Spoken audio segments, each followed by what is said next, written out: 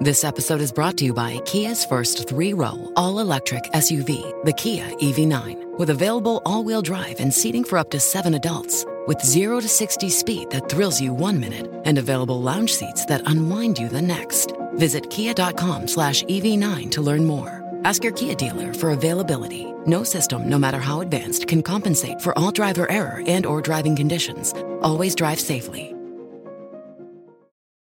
Hi, everybody. Welcome to Satellite 2020.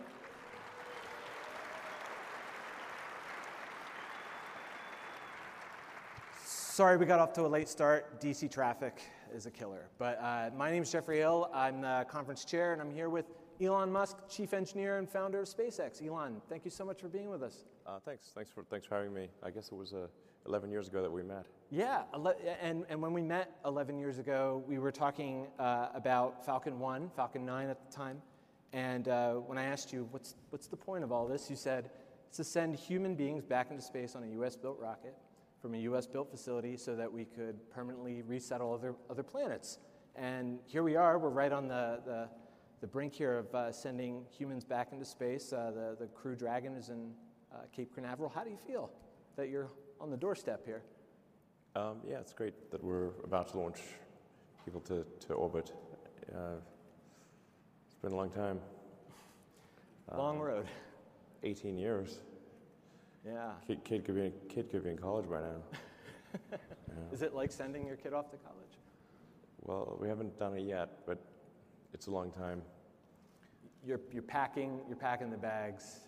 You're ready to go. Can you talk about the road from the space shuttle to the Crew Dragon?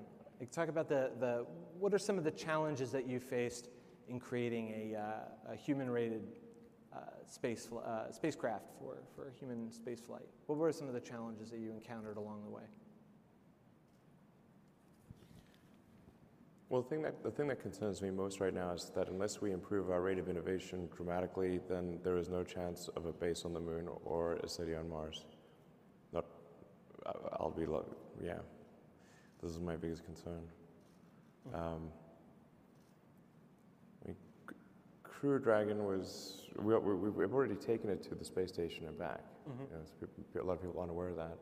Mm-hmm. We just had basically a dummy, So, and then since then we've done massive amount of testing, pushing all the corner cases, and just a truly ridiculous amount of testing. It's definitely hat us off to the Dragon engineers and supporting team at NASA for going through a truly staggering number of tests. Now that said, Dragon really is just a low Earth orbit transport vehicle. Mm-hmm. It's really it's capable of taking a few people at what is still a very high cost to Earth orbit. I mean, technically we could send people around the moon on Dragon, but I'm not sure we'd want to. It's too small. Mm-hmm. So it's good to get this done, but I think we need to be very careful of getting stuck in a local maximum. Mm-hmm. And the space shuttle was something that was really stuck in a local maximum for a long time. Mm-hmm. And we don't want to be that situation. I mean, frankly, why does Soyuz still fly? I mean, Korolev is probably turning in his grave right now. Mm-hmm. Right. Interesting. It's an interesting question. It was designed in the 50s. Yeah. Right. If you told Korolev and the other guys that we'd still be flying Soyuz in 2020, they'd be like, "That's crazy." Yet we are. So we don't want to be in that situation. It's a solid vehicle. It's just it's time to move on. Right. And so I know we started late. I sourced a lot of these questions from the public and the audience. We're also going to do a Q&A here. So I'm just going to jump right into the questions that we received. So, I mean, the most popular question we got was what are the greatest challenges or the biggest challenges we face expanding our presence in space and exploring and eventually resettling new worlds? There's really just one thing that matters, that is a fully and rapidly reusable rocket. That's the one thing that matters. And it needs to be reasonably big, or your payload to non-payload ratio will be kind of whacked. Won't be good. So, just like you wouldn't want a super tanker growing, like container ships, you have a container ship with thousands of containers. You don't, have like a bunch of tiny ships with little outboards on them cruising across the Pacific. That would be silly. So you have big ships when you want to go long distances with serious cargo. So we need a fairly big, but definitely rapidly and completely reusable rocket. This is the fundamental thing. Without that, we're going nowhere. And what level of reusability is SpaceX actively pursuing for Falcon 9, for Dragon, for Starship? I think Falcon 9 and Dragon have, they're asymptoting, their technology architecture is asymptoting, meaning like it really would not make sense to have a Block 6 Falcon 9, from where we are right now. It just doesn't make sense. That's why we have a big focus in terms of new technology development on Starship. For Falcon and Dragon are kind of like operational vehicles at this point. So they're good products. They're operational, but there's not really. But we need a whole new architecture, and that's what Starship is about. Mm-hmm. And Starship needs to be fully and completely reusable, and rapidly so. It's being designed for about to be relaunched an hour after landing, with zero nominal work. Like you could have scheduled maintenance, or you could have like something like a squawk issue, just like commercial aircraft. But you're expected. The only thing you expect to change on a regular basis is propellant, and it's got to be fast. So now for the ship, you got to wait. Unless you're launching due east from the equator, you've got to figure out some way to get the ship orbital ground track to pass over the landing site. Otherwise, you're too far away. So the ship it might take 3 orbits, 4 orbits maybe, to get back over the launch site. But I think we want to aim for a capability of 3 flights a day for the ship. Wow. Most of which is taken up with getting the orbital, ground track to come over the launch site. Mm-hmm. Yeah. And then an hour for everything else. And everybody's interested in the mission to Mars, planetary resettlement. We're talking about reusability for the launch vehicle. What are your thoughts on in-space resource utilization? For example, water, oxygen, soil, from the moon, perhaps, maybe to go to Mars. Do you have any plans to utilize resources in space for the mission to Mars? Nope. I mean, apart from orbital refilling, I think that's very important. So you've got to. So there's one besides a fully and rapidly reusable rocket, you need to also have orbital refilling or retanking. Mm-hmm. That's fundamental. Because then you can essentially recoup all of your mass fraction delta V in Earth orbit. You can leave with full tanks, and it could be from low Earth orbit, or something that's maybe elliptical or something like that if you want to go higher energy. But that's crucial for getting to Mars. The moon is neither here nor there. Using the moon would be like, okay, if you want to cross the Atlantic, maybe you want to go to Iceland, probably not, you know. But, you know, to visit, sure, but you know, it's not like a mandatory stop, you know. Yeah.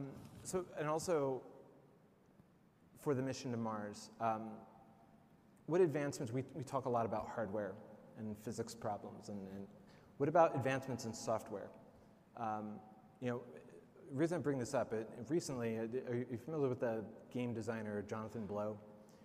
He referenced you in a keynote. This show is brought to you by Backblaze. I use Backblaze to back up my podcast, my video files, all of my writing stuff, and all my photos. And you get unlimited computer backup for Macs and PCs for just $7 a month. You can back up your own documents, photos, videos, drawings, projects, all of your data, and access your backed up data from anywhere in the world using the web app. And you can access the files on your mobile too. iOS, Android apps, all covered. And this is the cool part. This is my favorite part. You can restore it by mail. A hard drive will come to your house with all your data shipped to your door. It could come to your business too. And you can restore, return, refund program. So you can buy a hard drive restore, send the hard drive back within 30 days, and get a full refund. So basically, they ship you this hard drive, and then you ship it back and you don't ever pay for it, which is the perfect program for somebody who has huge files and you don't want to waste days and days downloading terabytes and teraflops of data. And if you're worried about accidentally deleting your files,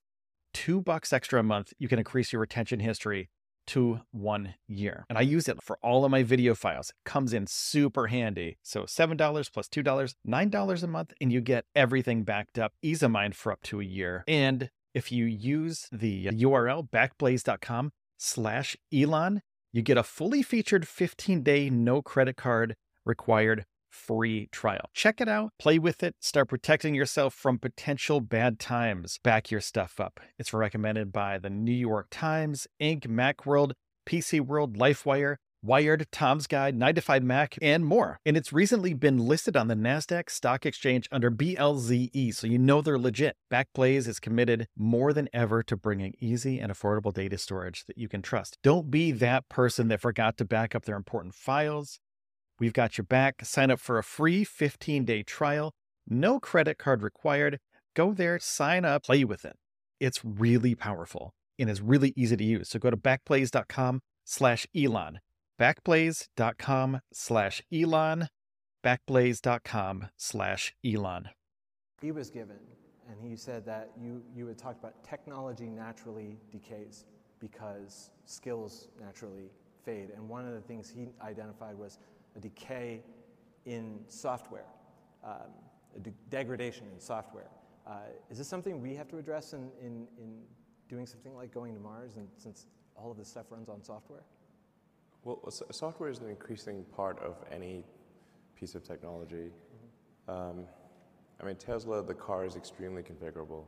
It's basically like a laptop on wheels.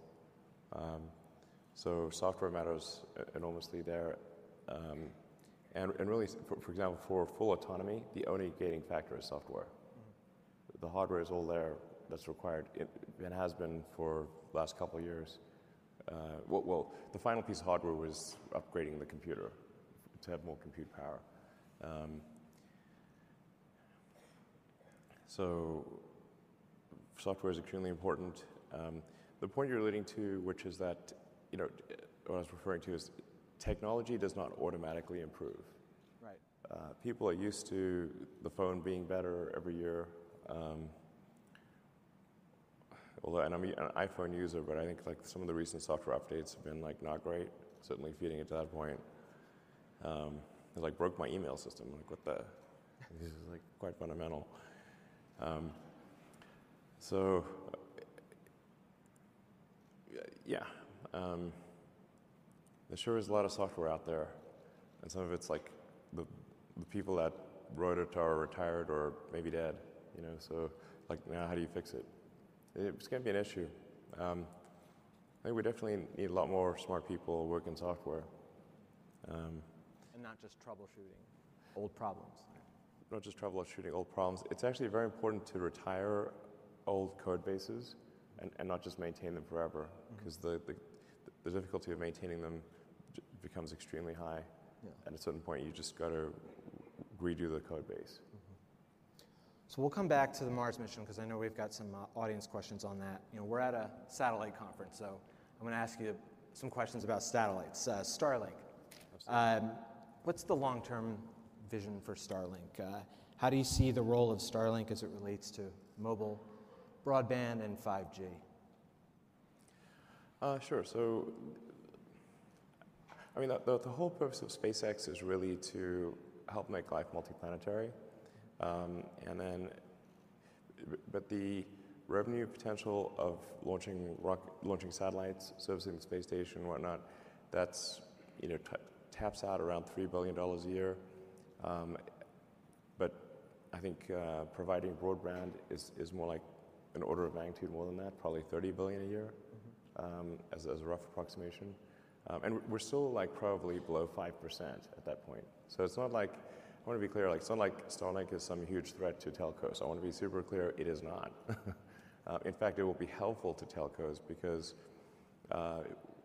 Starlink will serve the hardest to serve customers that telcos otherwise have trouble doing with landlines or even with cell radio stations, with cell towers. 5G is great for high density situations like being here in DC or New York, San Francisco, that kind of thing. 5G is great for high density situations, but it's actually not great for the countryside. For rural areas, it's not great. You need range, and so any kind of sparse environment, 5G is really not well suited. But it's great for dense city situations. So Starlink will effectively serve the 3 or 4% hardest to reach customers for telcos, or people who simply have no connectivity right now, or the connectivity is really bad. So I think it will be actually helpful and take a significant load off the traditional telcos. Okay. And I was going to ask you what customers were ideally suited for Starlink, but I guess since you mentioned that it would be these 3 to 4% at the very something like that at the very edge. What is the customer experience like then for those people, and what's the cost of acquiring the services?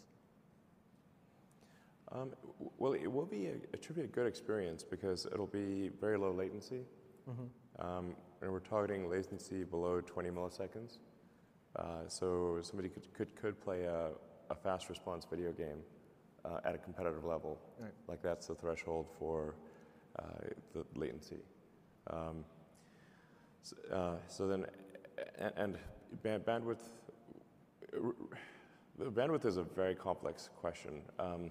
But let's just say somebody will be able to watch high-def movies, play video games, and do all the things they want to do without noticing speed. Right. And then the challenge for anything that is space-based is that the size of the cell is gigantic. So it's like I said, it's great for very low to maybe mediums.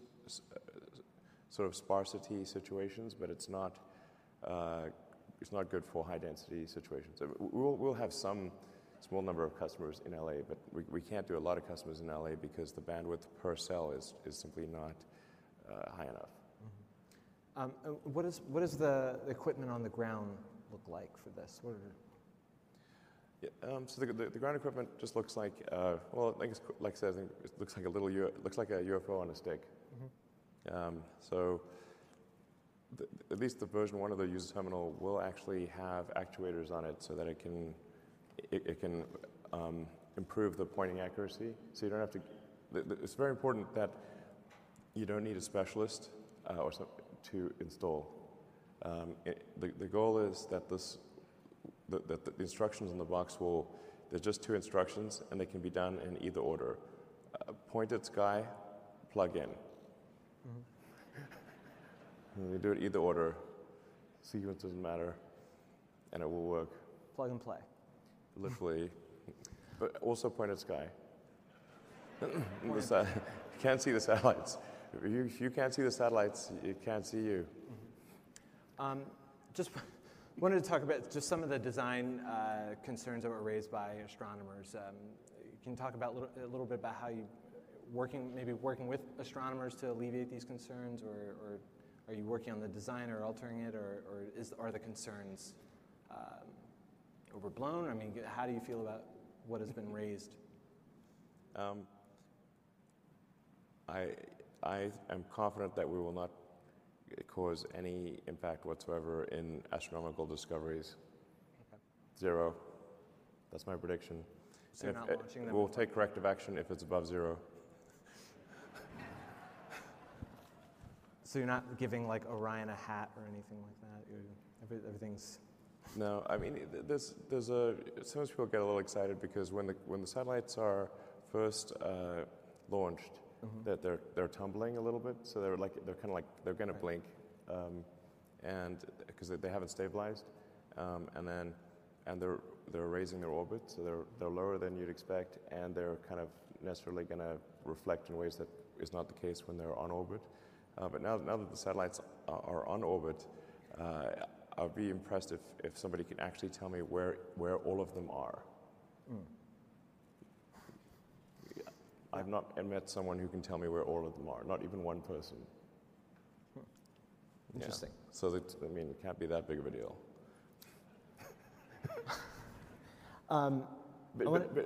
We are to be clear. We are actually working with senior members of the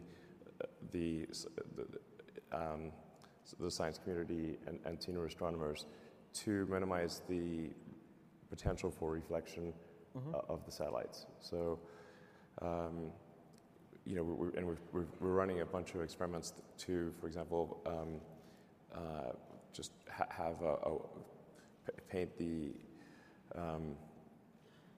phased array antenna black instead of white, and we're working on a sunshade, because there are like certain angles where if the sun gets just right, and there's not like a little sunshade, we're not talking about a lot here, then you can get a reflection. And so we're launching a sunshade, changing the color of the satellites, and otherwise minimizing the potential for any impact. Even like aesthetically, this should not be an impact, I think. Recently, Gwen Shotwell in Bloomberg was quoted as saying that you were exploring splitting Starlink from SpaceX. Could you talk a little bit about that, why that would happen, and how you see both of these independent companies functioning, and just talk a little bit about that? We're thinking about that 0. We're thinking about that what? 0. 0? 0. Not thinking about it at all. We need to make the thing work. It's far from obvious that, I mean, it's real important to just set the stage here for LEO communications constellations. Guess how many LEO constellations didn't go bankrupt? 0. Right. 0. Iridium's doing okay now, but the Iridium 1 went bankrupt. Orbcomm went bankrupt. Globalstar bankrupt. Teledesic bankrupt. Am I leaving anyone out? There's a bunch of others that didn't get very far that also went bankrupt. Anyway, they all went bankrupt. So you're focusing on making it work first? Not bankrupt. Right. I'm not going to... That would be a big step. To have like more than 0 in the not bankrupt category. How would you, how does it work then with the business of SpaceX, since you're you are launching other constellations? Is that an issue? Does that cause a conflict, or? We're launching other constellations? Oh, you're launching other satellites. Yeah, sure, whatever, yeah, no problem. Of course. Right. So there's no We're even giving them a good deal, by the way. No problem. You want to launch constellation on SpaceX? Sounds good to me. So I think that I think there's the world seems to have an insatiable appetite for bandwidth. So we're certainly happy to launch other satellites, and we don't think Starlink is going to destroy all other satellites or something like that. Or definitely not. All right. Yeah, we just want to be in the not bankrupt category. That's our goal. Since you're now the company of SpaceX, now you're building or launching satellites. Are you looking at expanding the business of SpaceX into other areas of commercial satellite connectivity? Maybe like we talked a little bit about you're already building like technology on the ground. Are there other areas that you're looking to get into in terms of commercial space connectivity or satellite services? No, there's two major new technology programs at SpaceX. That's Starlink and Starship. Well, it kind of has star in the name of it too much. Maybe we should call it like Link and Ship. If you divide the one by the other, the stars net out, and then it's just Link and Ship. But that's it. As far as I know, anyway. And there could be some secret project that's so secret I don't know about it. You don't have a business under the chairs. I don't think there's anything major. Okay. So I want to give time for the people in the audience to ask some questions. But we talked about Starship. So development at Boca Chica is moving along pretty quickly. And yeah, actually, that was the real reason I was late. Is because I was at Boca Chica. My apologies. I was just working on Starship with the team there. So it's pretty cool out there. Actually, I like it. And tell us a little bit about the work that's underway. What we can expect in the future for Starship. Well, we're building a production line. Production line is the hard part. Making one of something. At this point, frankly, designing rockets is not that hard. Especially if it's an expendable rocket, it's not really a hard problem. You can literally read books that'll tell you exactly how to do it. The hard part is now actually building that thing even once is hard. And then building a production line is 1,000% harder, like at least 1,000% harder. Yeah. Maybe more. So just in general, production and manufacturing is underappreciated, I think, especially in the U.S., frankly. So we should really pay a lot more attention and care a lot more about manufacturing. This is an honest day's work, let me tell you. Also, what inspired some of the design aesthetics of the spacecraft? I mean, stainless steel. It's a striking design for a spacecraft. But what inspired your vision for the way it looks, the way it functions? Like why stainless steel? Why? Well, we were going to make it out of advanced composites. And the advanced composites, they cost like $60 a pound, or $60 a kilogram, like a little more than that, maybe $130 a pound. And there was 60 to 120 plies for the tank. It was taking forever. We weren't making good progress. Cost crazy money. And I was like, okay, switching to aluminum lithium is also a pain in the neck. That's what we use for the Falcon 9 tanks, because it's hard to weld because of the reactivity of the lithium. So, what's easy to weld? Steel. Steel is really easy to weld. And stainless steel doesn't even require paint. That sounds great, because the paint shop's a pain in the neck. And you want to try painting something that's got to go to drop to cryogenic temperatures and then bend a lot, it's like, forget it. I mean, that paint wants to come off like there's no tomorrow. It does not like to stick. So then you could use special paint. And then the special paint also can't get, like when you're going vertically at like supersonic, you get the basically static electricity buildup called triboelectrification. Although it reminds me of the trouble of troubles. But you can basically zap yourself if you have paint the wrong paint. So anyway, no paint is great. So we need a big ass paint shop for Starship. One less problem to think. One less problem, and paint doesn't weigh zero. Right. They used to paint the shuttle external tank white, but then like they're like, well, we're adding a lot of weight to this thing, and it's a big pain in the neck, so we'll just have it stay orange. Yeah. So just not painting it is great.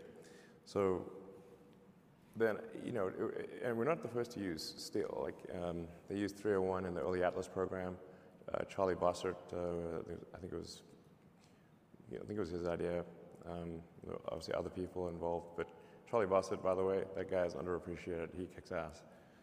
It's really great. Just read about his stuff. He's awesome. So he used 301. So obviously, it's not a new alloy. I think we're going to start switching to a different alloy pretty soon, and then just tweak the alloy constituents, because we should be able to do better in 2020 than they did in like the 50s, So, I mean, come on. So, I think we'll probably start switching away from 301 maybe the next month or two. Okay. Now, the funny thing is that, like, I actually knew that steel, especially 301 full hard steel, couldn't be that heavy because the original Atlas had a very good mass fraction, right? So it can't be that bad.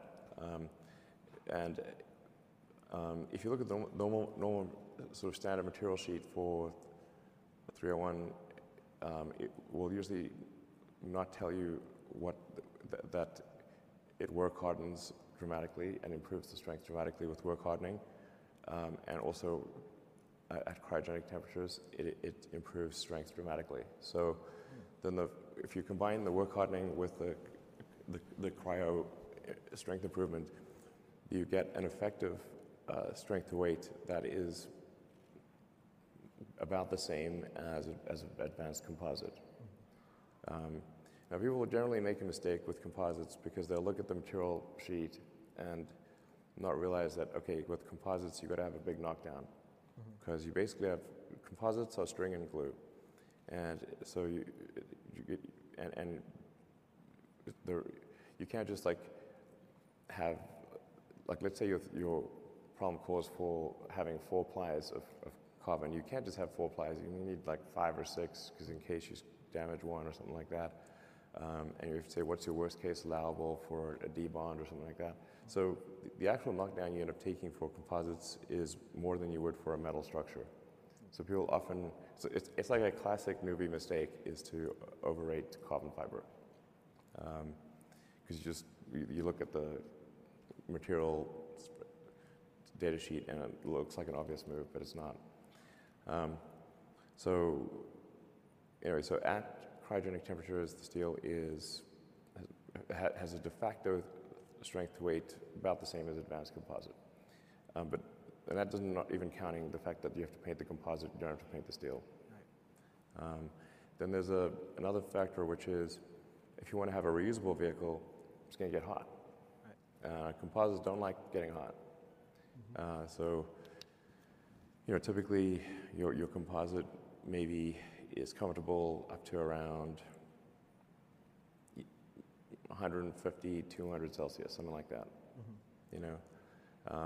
And things start getting pretty sketchy around 250 C.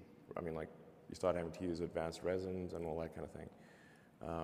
So, whereas steel's pretty happy at 1,000 C, no problem at 500, considered 500 C all day, and brief periods of 1,000 C, no problem. So then, for a reusable vehicle, you now need 0 heat shielding on the leeward side. Normally, you need some heat shielding just due to radiative heating on the back. So you don't have a lot of convective heating at hypersonic, but you have radiative heating. And then you can thin out the windward side of the heat shield, because the thickness of the heat shield tile is driven by the temperature on the back side of the tile where it mounts the primary structure. So if your primary structure can take a high heat, that means you can thin out the tile. So think of it like these, like oven mitts or something. Right. If you have like, how hot can your hand go, and that sets how thick your oven mitt is. Right. So then you can have like I said, no heat shield on the leeward side, and a thin heat shield on the windward side. So now your actual total mass of a steel, of a reusable steel spacecraft is less than that of the most advanced carbon fiber vehicle you could possibly imagine. Yeah. Wow. But this happened by accident, by the way. This may sound like some great insight, but it actually happened because we were moving too slowly on composite, and I was like, we cannot move this slowly or we'll go bankrupt. So just do this with steel. So I mean, the design has to be focused on problem solving. Otherwise, you're going to spend too much time trying to figure. You don't start with a. Yeah, I'm like sort of taking to management by rhyming. If the schedule is long, your design is wrong. Right. This is very true.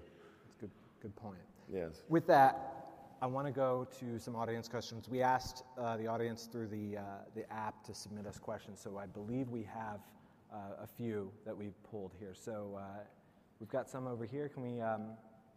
And can you come closer over here so we can see you? Let's say.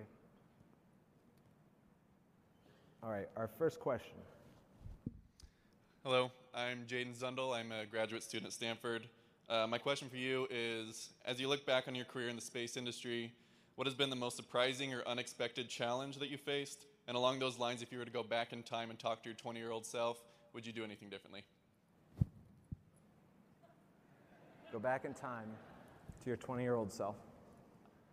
I mean, I think it would make far fewer mistakes. Obviously, if I could go, like, here's a list of all the dumb things you're about to do. Please do not do them. Wouldn't we all? It'd be a very long list, and like here, let me write it down or something. I mean, it's hindsight's 20/20, so it's hard to say.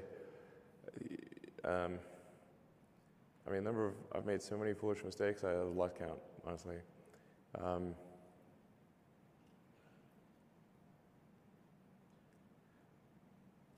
mean, some of these things I just wish I like that's simple sort of mantra, management by rhyming. I mean, it worked for Homer, okay? Management by rhyming is that thing I was saying, like, if the schedule is long, the design is wrong. We've overcomplicated the design many times. And I think we should have just gone with a simpler design,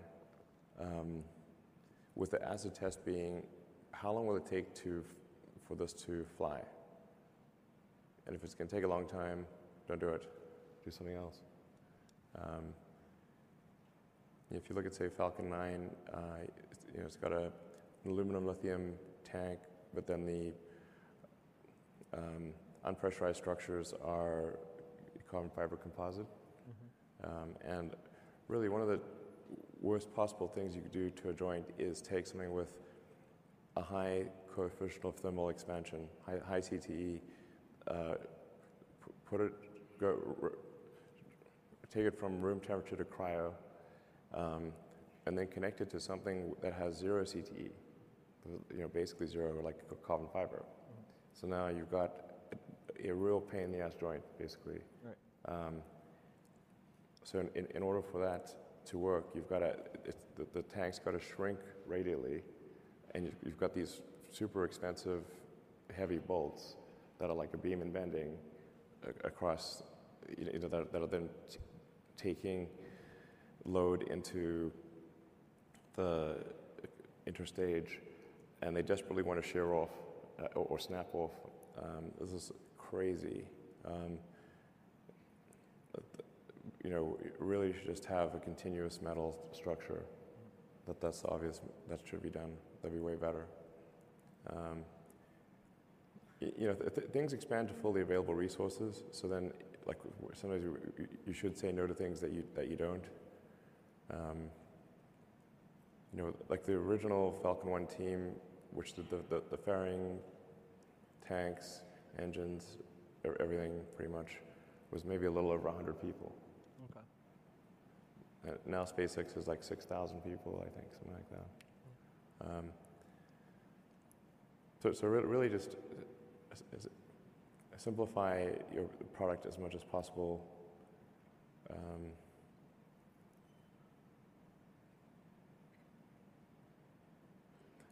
And then like if I think of some of the ways in which, how does a smart engineer make dumb mistakes, is optimize something that shouldn't exist. Don't optimize something that shouldn't exist.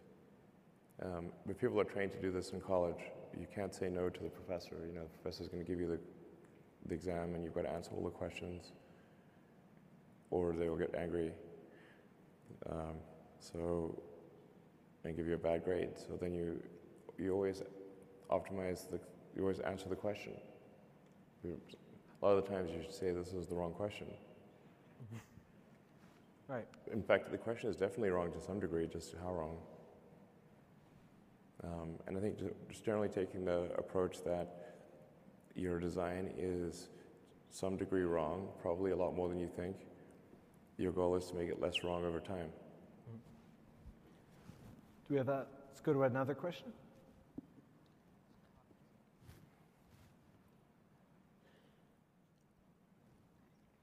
Hi, my name is Julie Seven Sage, and Mr. Musk, you have said in the past that you think that college degrees shouldn't be that important, and that has been showed in job listings in places such as Tesla. However, in places like CIS industry, including even at SpaceX, in the satellite development area, many of the job listings say that you need at least a bachelor's degree and prefer at least a master's degree.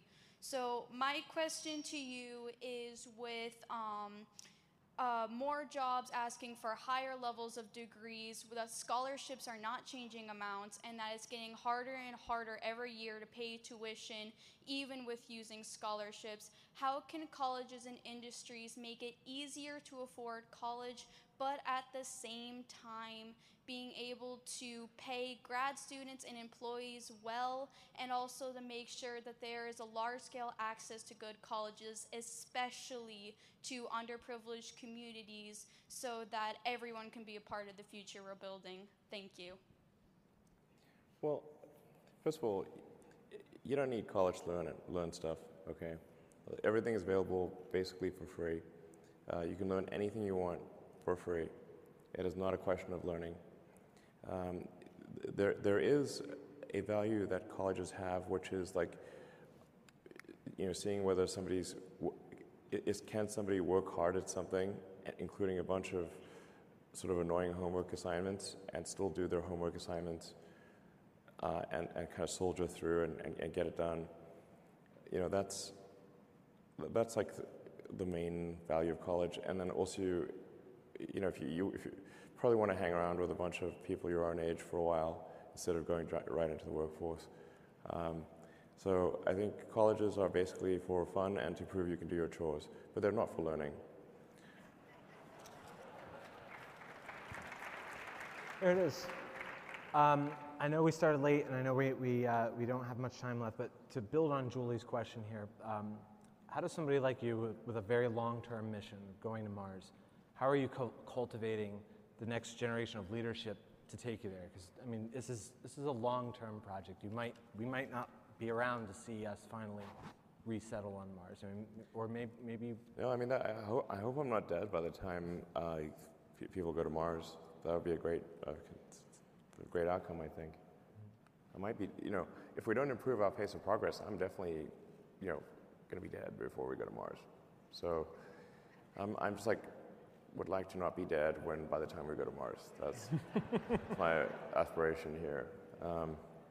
So if it's taken us 18 years just to get ready to do the first people to orbit, we better improve our rate of innovation, or, based on past trends, I am definitely going to be dead before Mars. So we've got to improve our pace of innovation a lot. I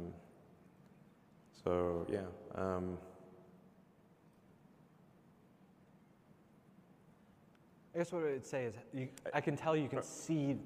How do you communicate that vision that you have to somebody who could maybe take over for what you're doing, and to see things the way you're seeing them in terms of the mission?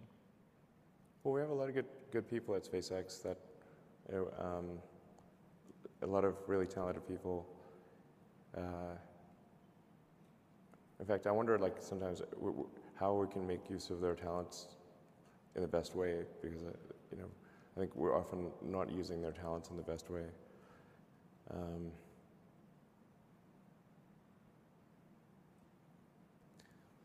Yeah, but you know, to the point of the question that was just asked, I want to make sure Tesla recruiting does not have anything that says requires university, because that's absurd.